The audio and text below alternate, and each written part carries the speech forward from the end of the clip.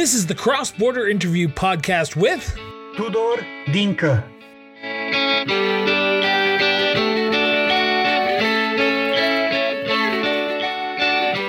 Welcome back to the Cross Border Interview Podcast. My name is Christopher Brown, the host. And today, I hope you are with us all day because we have episode after episode after episode every 2 hours coming out until about 6 o'clock tonight. So please bear with us and stay with us because we have lots of candidates who we want to get through and talk to and about their campaign and their candidacy. But today, on this Friday before Election Day, we're going to start up here in the Northeast with Ward 5 candidate Tudor Dinka. Tudor, thank you so much for doing this. Greatly appreciate it. Great to be here, Chris. Hello to your viewers as well. Thank you so much for giving the candidates from all over the city an opportunity to speak about their platform and about their ideas, especially in a context where a lot of the mainstream media just tends to focus on the mayoral race and does not give as much attention to the councillors, and they should, since they each get a vote on council. They each get a vote, and our mayoral system is very weak. It's one vote for that mayor, and that's about it. So unless you have 8 votes, you don't have anything, you can't do anything. So that's why I'm focusing on the wards. But let's talk about yourself. If you've listened to the show before, you know the first question that's going to be coming out of my mouth, and that is, where's your sense of duty to serve come from? Right. So, my background, the way I actually got interested in politics and trying to run to become an elected official was when I was younger. Like many kids, I actually wanted to be a doctor, wanted to help people. But unfortunately, I saw somebody bleed at a young age and I almost fainted. So I kind of realized that this is not going to work. And then as I got a bit older, I remember sitting with my grandfather in the room. He was watching TV and there was an old man on television, and my grandfather was so irritated that he turned off the TV within an instant. And I asked my grandfather, Grandpa, why did you turn off the TV? And he said, that old man, he's older than me and he's still in politics. And that really left an impression with me because why would my grandfather give so much importance? Or why would he be so impacted by an old man just talking on television? And then the older I got and the more I learned about, political science, society, the role of politicians in that society, I came to realize that elected officials can have a tremendous impact. In a way, I like to think of them as social doctors, where a doctor takes care of you one at a time. A politician, elected official, can impact thousands, tens of thousands, sometimes hundreds of thousands of people if they put in good policy. Of course, they can also damage many lives with the reverse. And that's why the word politician is so divisive. But I still believe, and in time, this optimism does decrease, but I still believe that elected officials have the amazing power to have positive impact upon society. And in a way, I would like to fulfill my dream of becoming a doctor, but more in the sense of a social doctor, to do good in society through the good policies that I can help push forward. Now, for those who don't know, for those my listeners and to my viewers and the people of Ward 5, you haven't been able to reach out to yet, but I know that you probably are this weekend and up until Monday at 8 o'clock when polls close. You ran in 2017. You were on the ballot in 2017, and you've put your name forward again in 2021. Why do it again? Why put your name forward in 2021? What was the issue in this election that you said, I need to get back on the ballot because for the last 4 years, this issue hasn't been addressed? Absolutely. So I did run in 2017. There were a number of issues, that I thought needed to be addressed.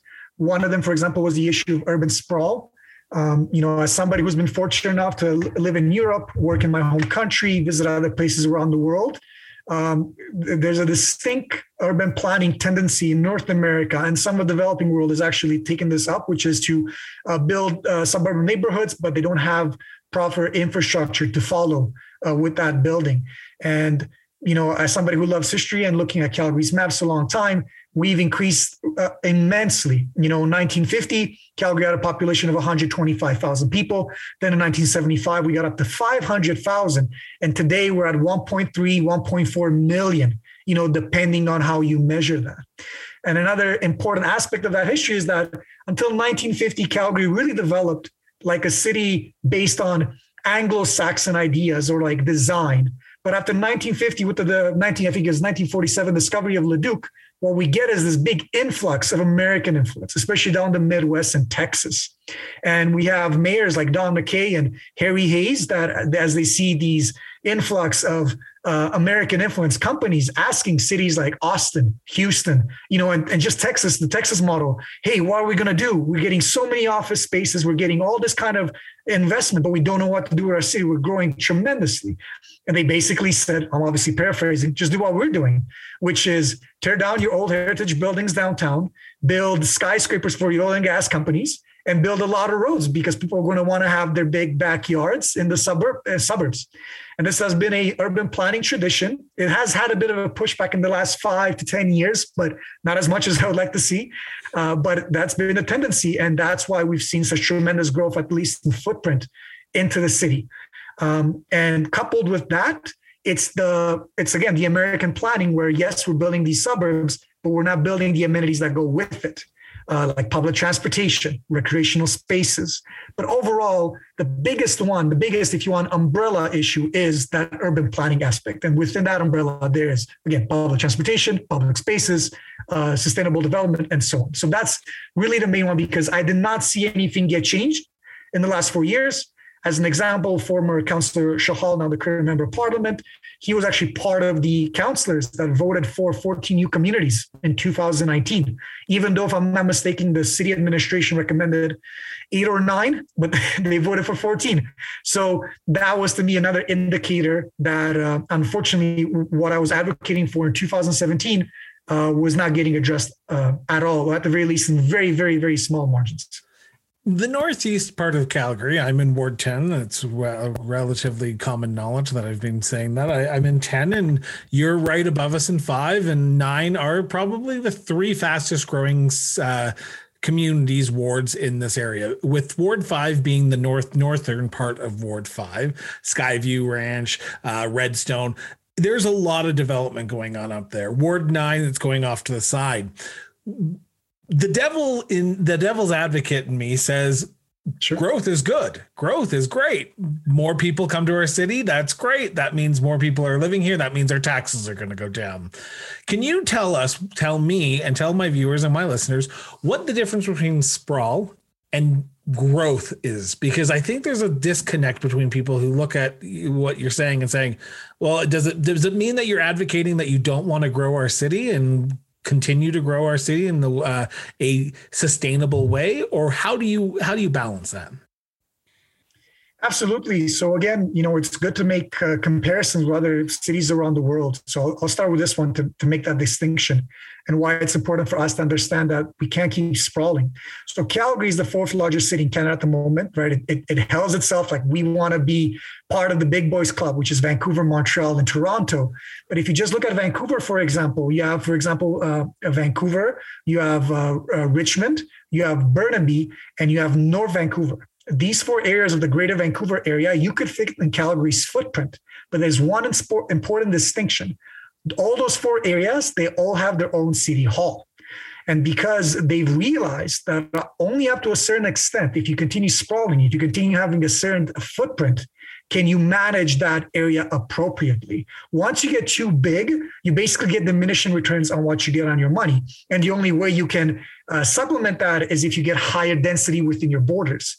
In fact, I remember reading a City of Calgary document comparing property taxes between Calgary and Vancouver. And I can't remember what year it was specifically, but it said that the average house in Vancouver was $1.2 million, very expensive. But the property tax on that was around $3,000, $3,500. Whereas in Calgary, the average house price was $450,000. But the average property tax was between $2,000 and $2,500. So proportional to the value of the house, Calgarians are paying significantly more property tax. And that's because Vancouver has done its growth on the vertical, getting more density per square kilometer. We haven't. I actually, a couple of days ago, I had a conversation with the Calgary Firefighter Association, and they mentioned that, our density is fighting against us and being able to get a more tax revenue, more taxpayer base in order to provide these services across the city.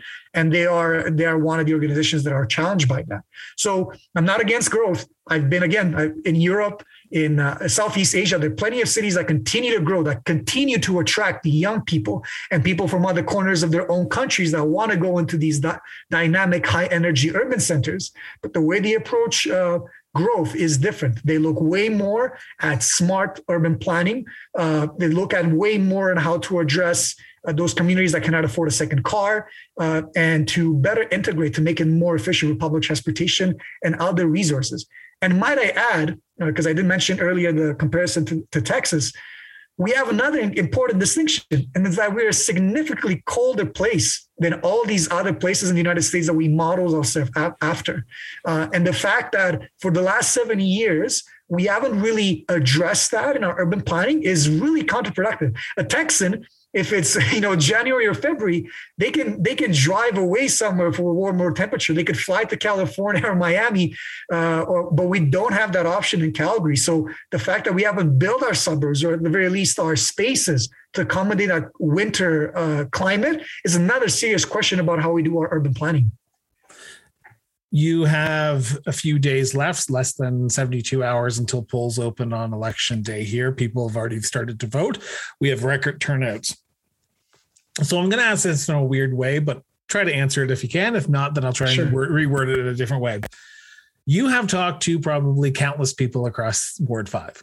You have talked to a lot of residents, and I'm assuming when you're talking to them, you're hearing the concerns that they have on at the doorstep and what their concerns are. On your website, which is Tudor for Ward 5, which will be linked in the show notes, highly recommend you check it out. You have your platform. You have 6 ideas of platforms that are just basic, and these are the staples of your website platform.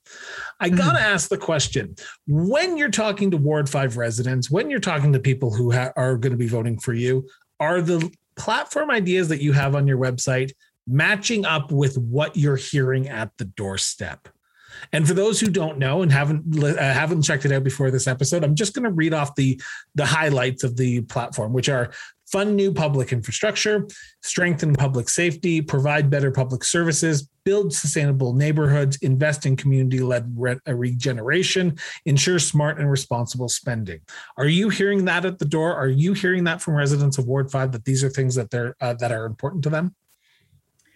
It's a combination. Obviously, some of those overlap with what constituents have to say, but some of them is what I bring to the table from a macro point of view.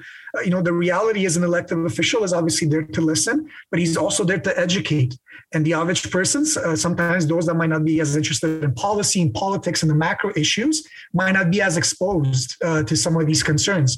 And I think it's essential that elected officials, although they need to listen to their constituents, of course, but they also need to bring a different perspective on what the residents see or how the residents perceive as their main issues, right? Some people might ask, okay, some people might say, well, okay, our transit is the way it is because we've been doing this for such a long time. Yes, change is incremental, and culture, once it does something for decades, it becomes the norm. But some issues, some policy areas need to be challenged. And that might not come necessarily from the average person, but it's the person who's really involved and is looking at all the different levels when trying to run for public office. So how have you thought differently on this election? Because I've encountered many candidates throughout my time. I've encountered many politicians throughout my time, and they say what you've just said. You need to think differently. That's great. But when you get into office, that thinking differently goes completely sidetracked, and it doesn't happen. So how have you thought differently about this election and the challenges that Ward 5 faces, and how will you bring that to City Hall when elected on Monday? Right. So to give you an example of that, I'll give you an example of one of my main topics that I discussed in the campaign, which is the Blue Line. For many people that don't know, the Blue Line LRT is the C train that runs from Saddletown in the Northeast to 69 from the Southwest. In 2012, in the northeast that got expanded by 2 stations from West Winds all the way to Saddletown. And also in 2012, the southwest leg was completed from downtown all the way to 69th. What's interesting there is, just to give you a bit of background on that as well, not sure if you know this, but do you know how much per kilometer it costs to extend the Blue Line all the way to Saddletown, and then per kilometer to finish the Southwest Lake? I don't, but I'm assuming I'm about to get an education in what it is. Yes, I put it in my blog post called "Where's the Blue Line?" And when they finished that extension from West Winds to Saddletown, the city spent per kilometer around $50 million in the Northeast. Now, that sounds quite a bit, and it's not cheap to say the least, because you can't compare total amount because the distances are different. So it wouldn't be fair. You have to do by kilometer. But in the Southwest, and there's an article I linked into my blog post by Jesse Klein, the cost in the Southwest leg was $194 million per kilometer. That is 4 times more. And the reason it was 4 times more is because they had to dig underground. Westbrook Station is the first station that was the first station underground downtown Calgary. They have to build over at the Greyhound bus station. You have the Sonalta, which is elevated. And the last station on 69th is underground as well. And this is not to mention that if you compare the last stations on each end of the line, with about 700 meters to go, the last station is built underground. Where for you, if you lived in the Northeast, Chris, I'm sure maybe you've been to the Saddletown Circle. The way the Saddletown station has been built, it's at street level. And every time, especially during rush hour, an LRT train passes through there, it's a nightmare. And that shows you poor design. And do you know what the time difference is when they completed the Saddletown station, the 69th station? 4 months. That is the difference when they opened it. So it's not that they finished Saddletown and they said, oh my goodness, we really messed this up. We got to make sure when we finish 69th, we build it underground so that we're being proactive. No, the city made a conscious decision, maybe for cost reasons or for other reasons that I have not found yet, but cost seems to be the main one, that they built the extension further up into the Northeast at street level instead of building it underground. And in fact, if people go and see the other documents that I put about the future of the LRT, something that I brought up in our debate, the reality is they are planning to build at still street level, and they're debating if the Savannah station, which is the next one, is going to be street level or underground. But there has been no community engagement on this topic whatsoever. And the last time the maps have been touched by the city of Calgary was in March 2019. Now, you can make the argument, look, we don't have the money to build it, although we have apparently enough money to build a 5.5 Green Line segment. Whereas in the extension to 128th is going to be 700, by the recent estimates is November 2020, is going to be 723 million.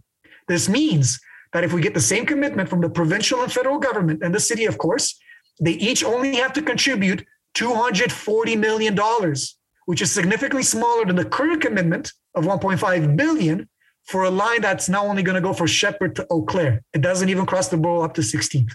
Yeah. So when you're asking me how am I seeing differently, again, it's because of my international experience. It's me really caring about this kind of stuff and paying attention. And it's about me doing the homework. It's not just political talk. The amount of candidates, regardless of ward, that are using the word change, I think, or together we can, or something like that. I think some older politicians are going to get a lot of royalties from the cliche. But the substance of that change is not in you just putting that label on a campaign sign.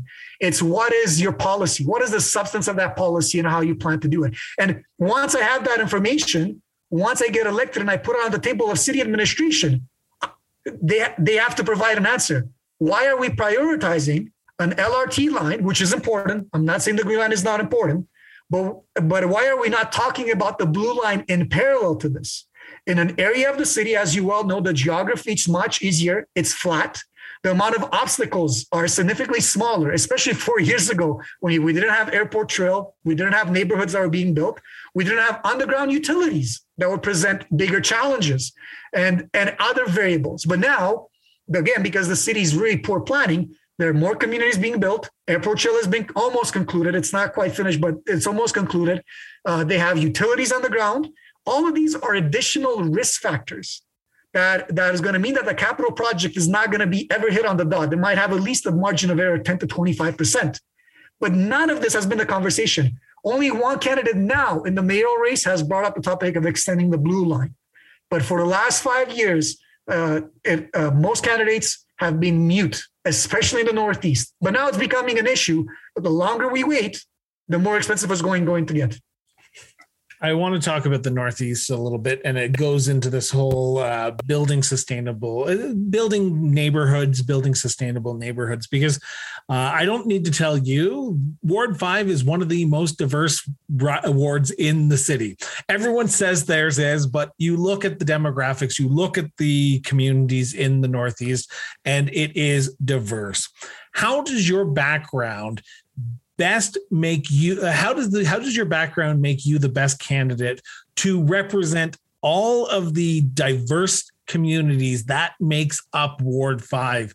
Because I want to know, because there's a lot of languages spoken, and sometimes you're not going to be able to speak all languages that people are going to want to speak to you. So how will you best represent everyone?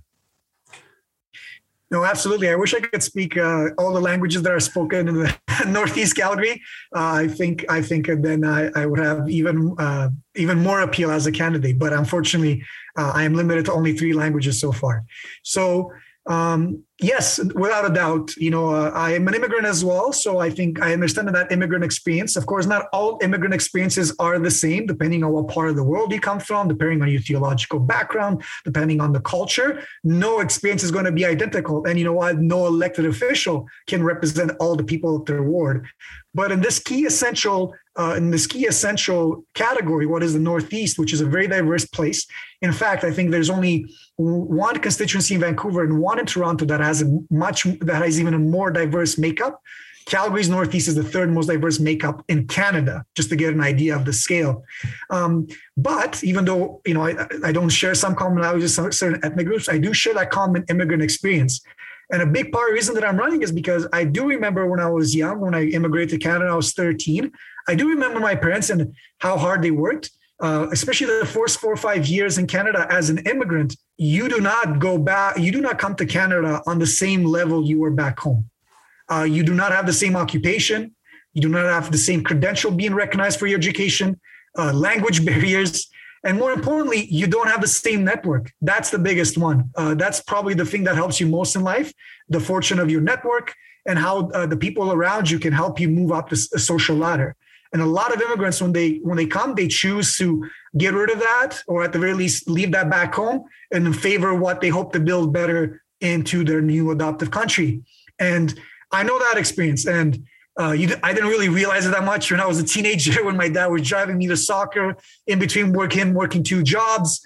Same with my mother, how busy she was at home working and had a job working. You don't realize that as a teenager. But when you grow older and you done your research and you pay attention to this stuff, especially somebody like me who has a background in public policy, you realize that detail matters a lot when it comes to public engagement and what it matters to people, the way they get involved. In the end, democracy is above everything else participatory. If you don't participate, your voice is not the same. There's other flaws to it, of course, but that is an essential detail. If you don't participate in it, you won't have your voice heard. And that's what I'm hoping to do if I do get elected.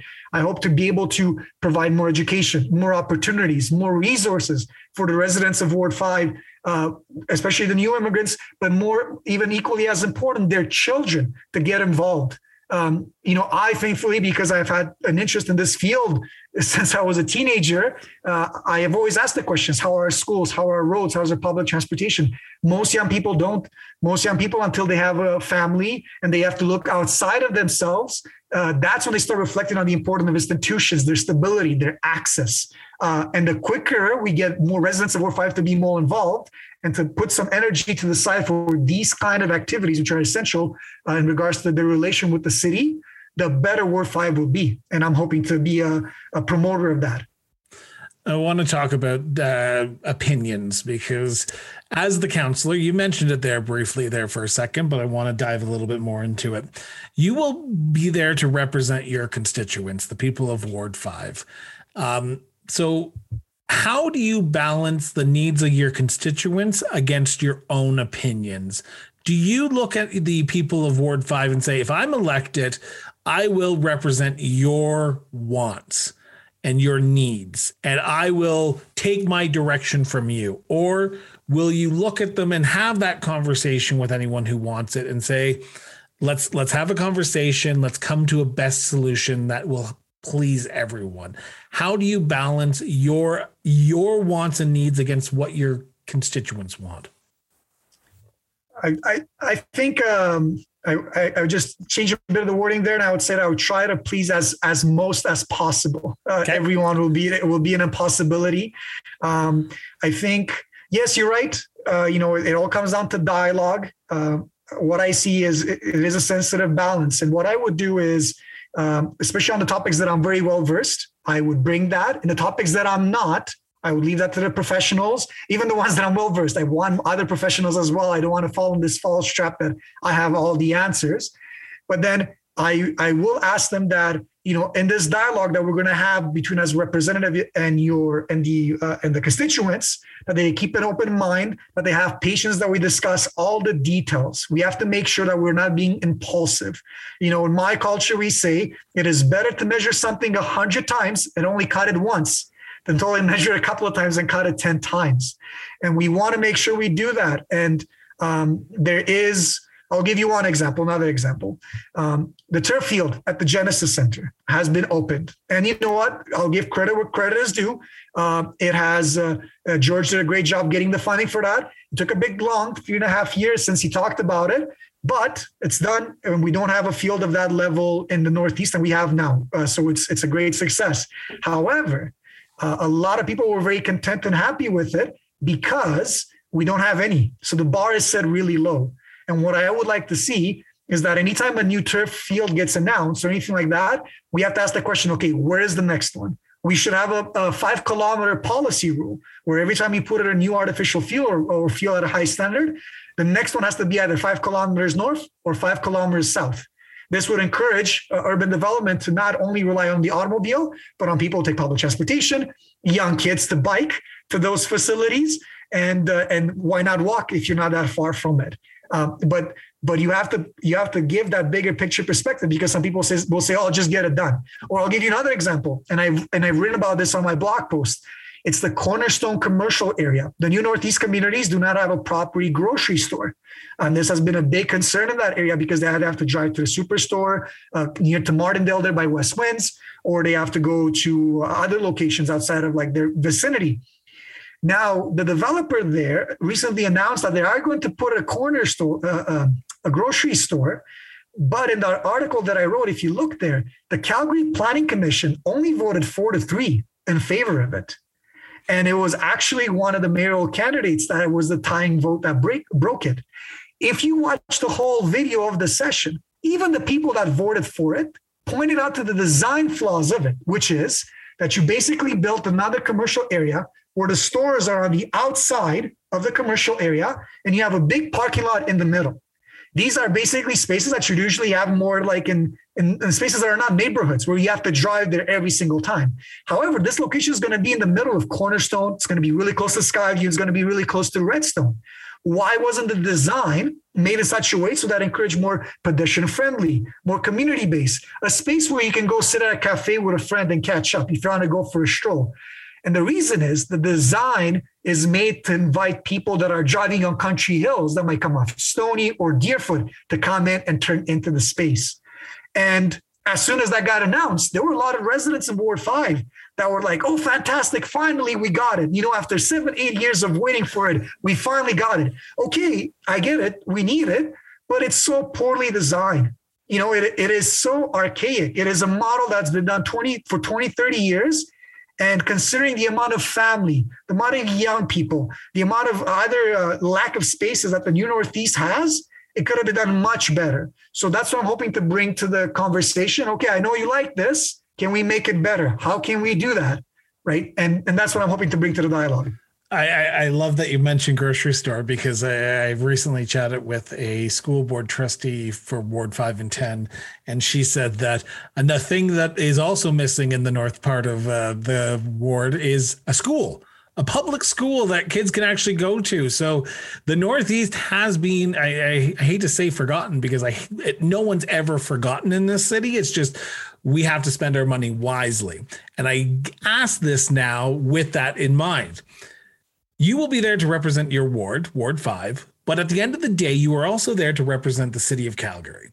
You have to make decisions best for the city and not just yourself and the ward. So how do you balance that? How do you balance the needs of your city against the needs of your ward? Yes, you're right. This is difficult because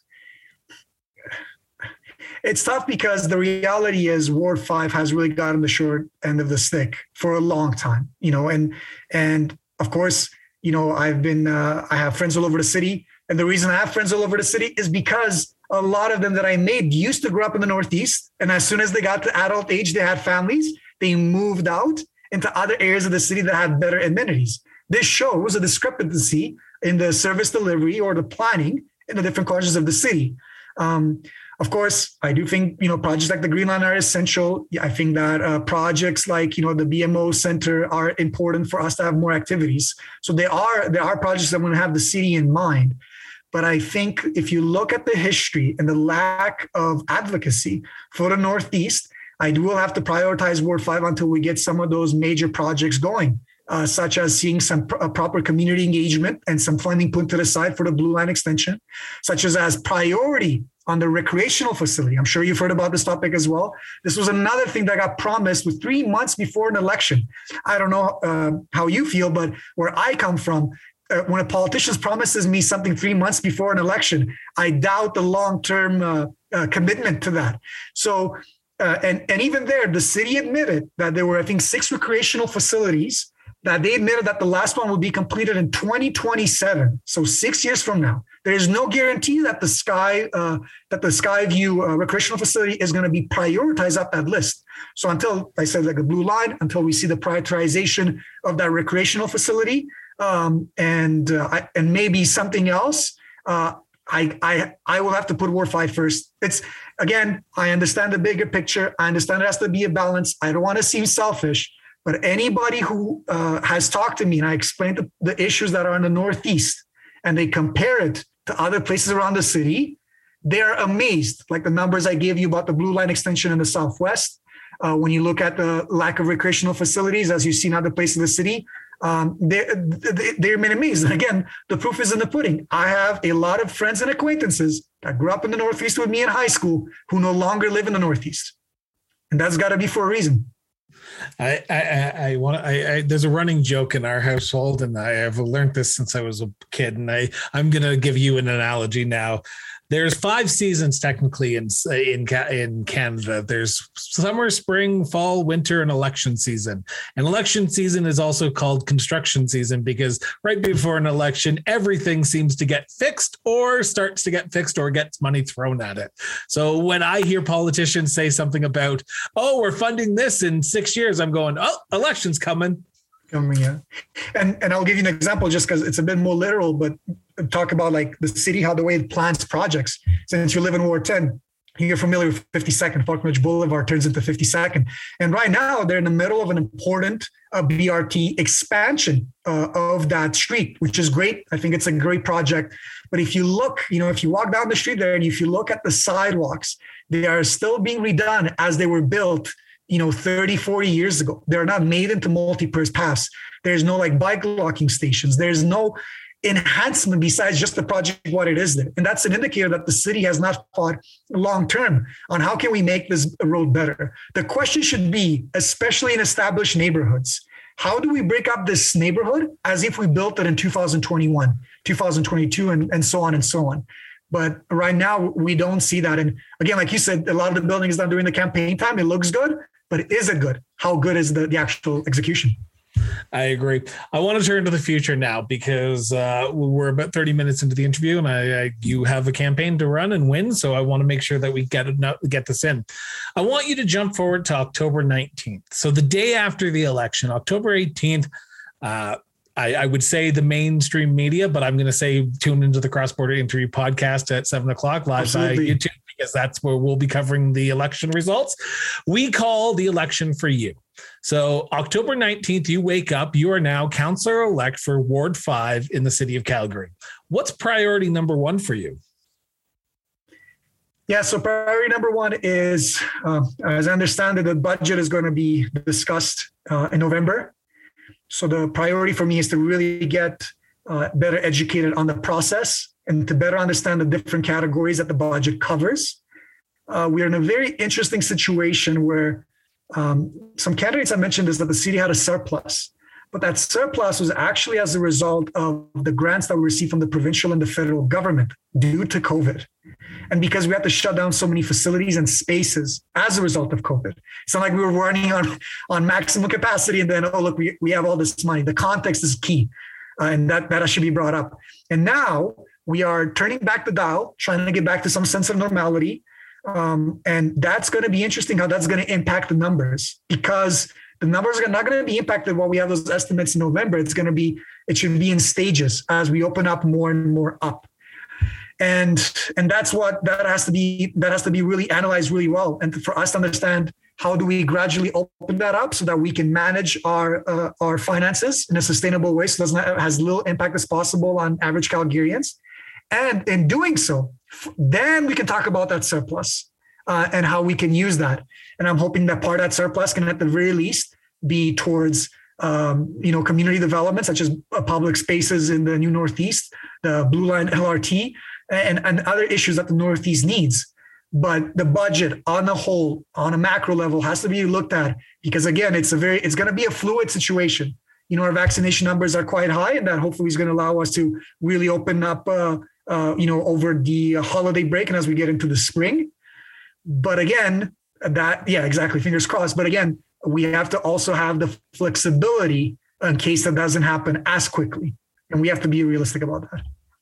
I can't believe I forgot to mention it, because I've done enough of these and you think it would be ingrained in my head right now. But we should talk about COVID-19 for a second here, because you alluded to it. The vaccine numbers are high, but the Northeast was hit the hardest. It was hit the hardest. People had to work. They had to go to their work still. They did it. We had high rates of COVID within the Northeast, Ward 5, Ward 10. We had a premier say that it's because of the Northeast we had that issue. I want to know from you, what are you hearing from residents about COVID-19 in Ward 5? And are they looking towards the future? Or are they still concerned that a fourth wave, a fifth wave, a potential sixth wave, knock on wood, it doesn't happen, but it could happen still? I haven't really heard any particular fears in the long term. I think, as you may know, the rate of vaccination is really high in the Northeast, especially in the now after some time and after the resources are put there to make it more accessible for the different communities.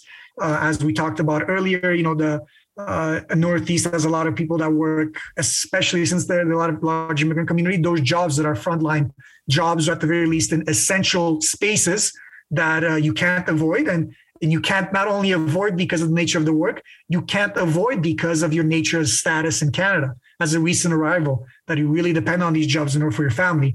And there's obviously cross-generational homes and other variables. But as soon as that detail was being addressed, Northeast Calgary has some of the highest vaccination rates, I think, in Alberta, especially in the most vulnerable groups, which are usually between 50 and 80 and so on, right? So we're happy to see that. I don't see that fear, because from the people that I talk to, when I door knock, what I usually do is I put in the postcard on the side of the door, then I ring the doorbell, and then I walk about 10 feet away from the door to keep the distance, because you never know how comfortable a person is going to be.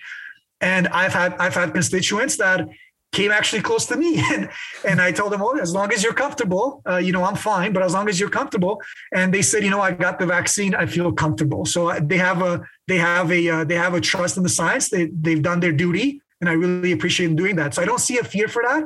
But again, we still need to be cautious and proactive, because again, it's people's livelihoods and the things that got limited over the last couple of years have impacted a lot of Calgarians in different ways.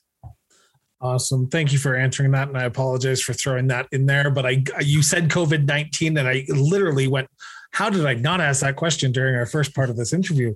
But I want to turn back to the future now because I asked this question because if you are elected on Monday, I want to sit down with you in 100 days because this question is important to me. In 100 days, what metrics are you going to look at to say, I have been successful in the first 3 months of my councilorship?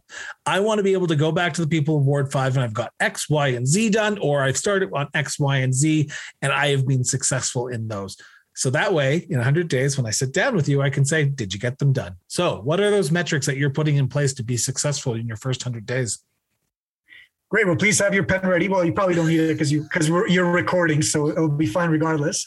But no, that's a very good question. And you're right. We need measuring sticks in order to keep not only ourselves, but our elected officials honest. Some of the things I would like to prioritize in the first 100 days.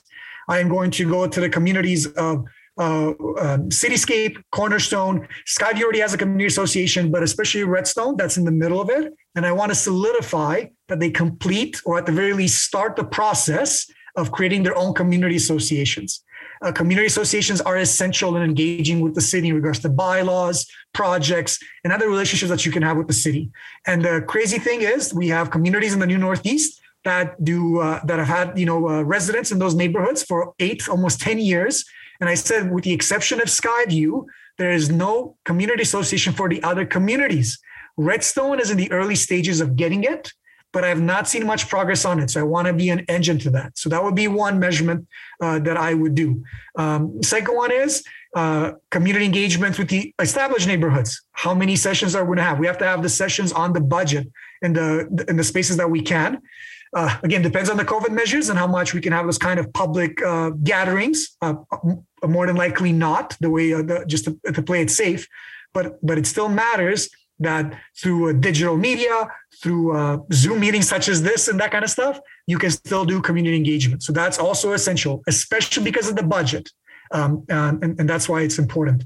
And really, through the motions that a council can put forward, I would put on motions forward in regards to the recreational facility that I talked about in Skyview, and in regards to the Blue Line, to at the very least start a community engagement on those topics. So I think those would be 4 important measuring sticks.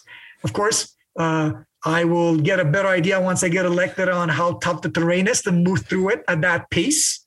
But I think those are 4 things that I feel more than comfortable you keeping me honest in 100 days. Awesome. Glad to hear that. And I look forward to the conversation. My last question for you, and this is it's not a question, it's more of a statement. And I'm going to turn the microphone over to you for as long as you want it. For the people of Ward 5 who are listening to this right now, who are thinking, okay, I'm not sure who I'm going to be voting for. I'm thinking about somebody else. Why should they put their trust in you on election day? Why should they cast their ballot on election day, which is Monday, October 18th, for you? So whenever you're ready, you can take as long as you want, talk to the people of Ward 5 and let them know why they should vote for you. Great. And again, thank you, Chris, for the opportunity. To the residents of Ward 5, I just want to say that as they're doing their research, I hope they do take their time to look at the material that I've put out throughout these last 3-4 months of campaigning that I've done. If they go to my website and they look under my blog post, they'll see that I've done the hard work of reaching out to the city, grabbing the materials, presenting that material in detailed information, not general ideas, not generally feel-good words, but detailed information on where we currently stand in key areas of Ward 5. Obviously, I'm not an expert on every topic, but on the areas that I've looked at, I've done my research and I feel that I'm ready to hit the ground running when I get elected. And that is the type of attitude that I will bring once I get elected. We need to be more participatory in our democracy. Ward 5 has a lot of potential. When I door knock, it's remarkable. The amount of young family with 2-3 kids, the amount of times I got a young kid answering the door after door knocking is maybe sometimes a bit concerning, but it's great to see because Ward 5 has a bright future, but it's going to be up first and foremost to the elected officials at all levels of government to be able to create the environment where those young people will want to live in that area so they can spend time with their families and grow a sustainable and rich future there. And I hope that the material, the interviews, the debates, that I've had shows that I have a passion for the area. I wanted to see it succeed. I'm very grateful for the friends. Calgary has a lot of flaws. It's by no means perfect, but the people are amazing. And regardless of what I think the city's doing and what path is going underway, I am grateful for the friends, basically the family that I've made in the city. And I want in exchange to make a better city for them. So that's what I'm hoping to deliver for Ward 5. I have done a lot of these interviews, and I can tell the authentic candidates against the ones who are doing it for their own personal gains. For the people of Ward 5, I highly recommend you look at people who are running in this campaign, because this campaign is important. This election is important. And please get out and vote. Take 90 minutes out of your day and learn about the candidates and learn about who they are. For those who've listened to the show in entirety, you know what I'm about to say. The links to Mr. Adinka's website is in the show notes. The contact information is in the show notes. Get out, get involved. You have 72 hours left in this campaign. I know it's been a 10-month campaign, but you have 72 hours left in this campaign. Get out and get involved. Now, I do want to say this to you, Tudor. There is probably someone right now yelling at their computer screen, their iPhone, their car stereo saying, why didn't you ask him this question? So sure. How can people reach out to you? What's your email address? So my email address is info@Tudor Ward and then the number 5.ca. They can also contact me by phone if they wish at 587-586-5864. Very easy, because we don't remember phone numbers anymore. So true that. I wanted to make that easy there. Awesome. I want to thank you so much for doing this. To my listeners, to my viewers, like I've said, get involved, get out and get voting, and vote for all of the issues that are on the ballot. This is a 2-page ballot. It's a weird ballot. I don't know why we have so many elections. I'm so confused half the time, but go vote, because you need to vote. We will be back here in less than an hour and a half at the top of the 10 o'clock hour to talk to another candidate in the Northeast, but this time running for school board trustee. Tudor, thank you so much for doing this. It's an honor and a pleasure. Thank you so much, Chris, again for the opportunity. And I look forward to chatting with you after the election as well. Hopefully as the Ward 5 councillor. True that. The Cross Border Interview Podcast was produced and edited by Miranda Brown and Associates.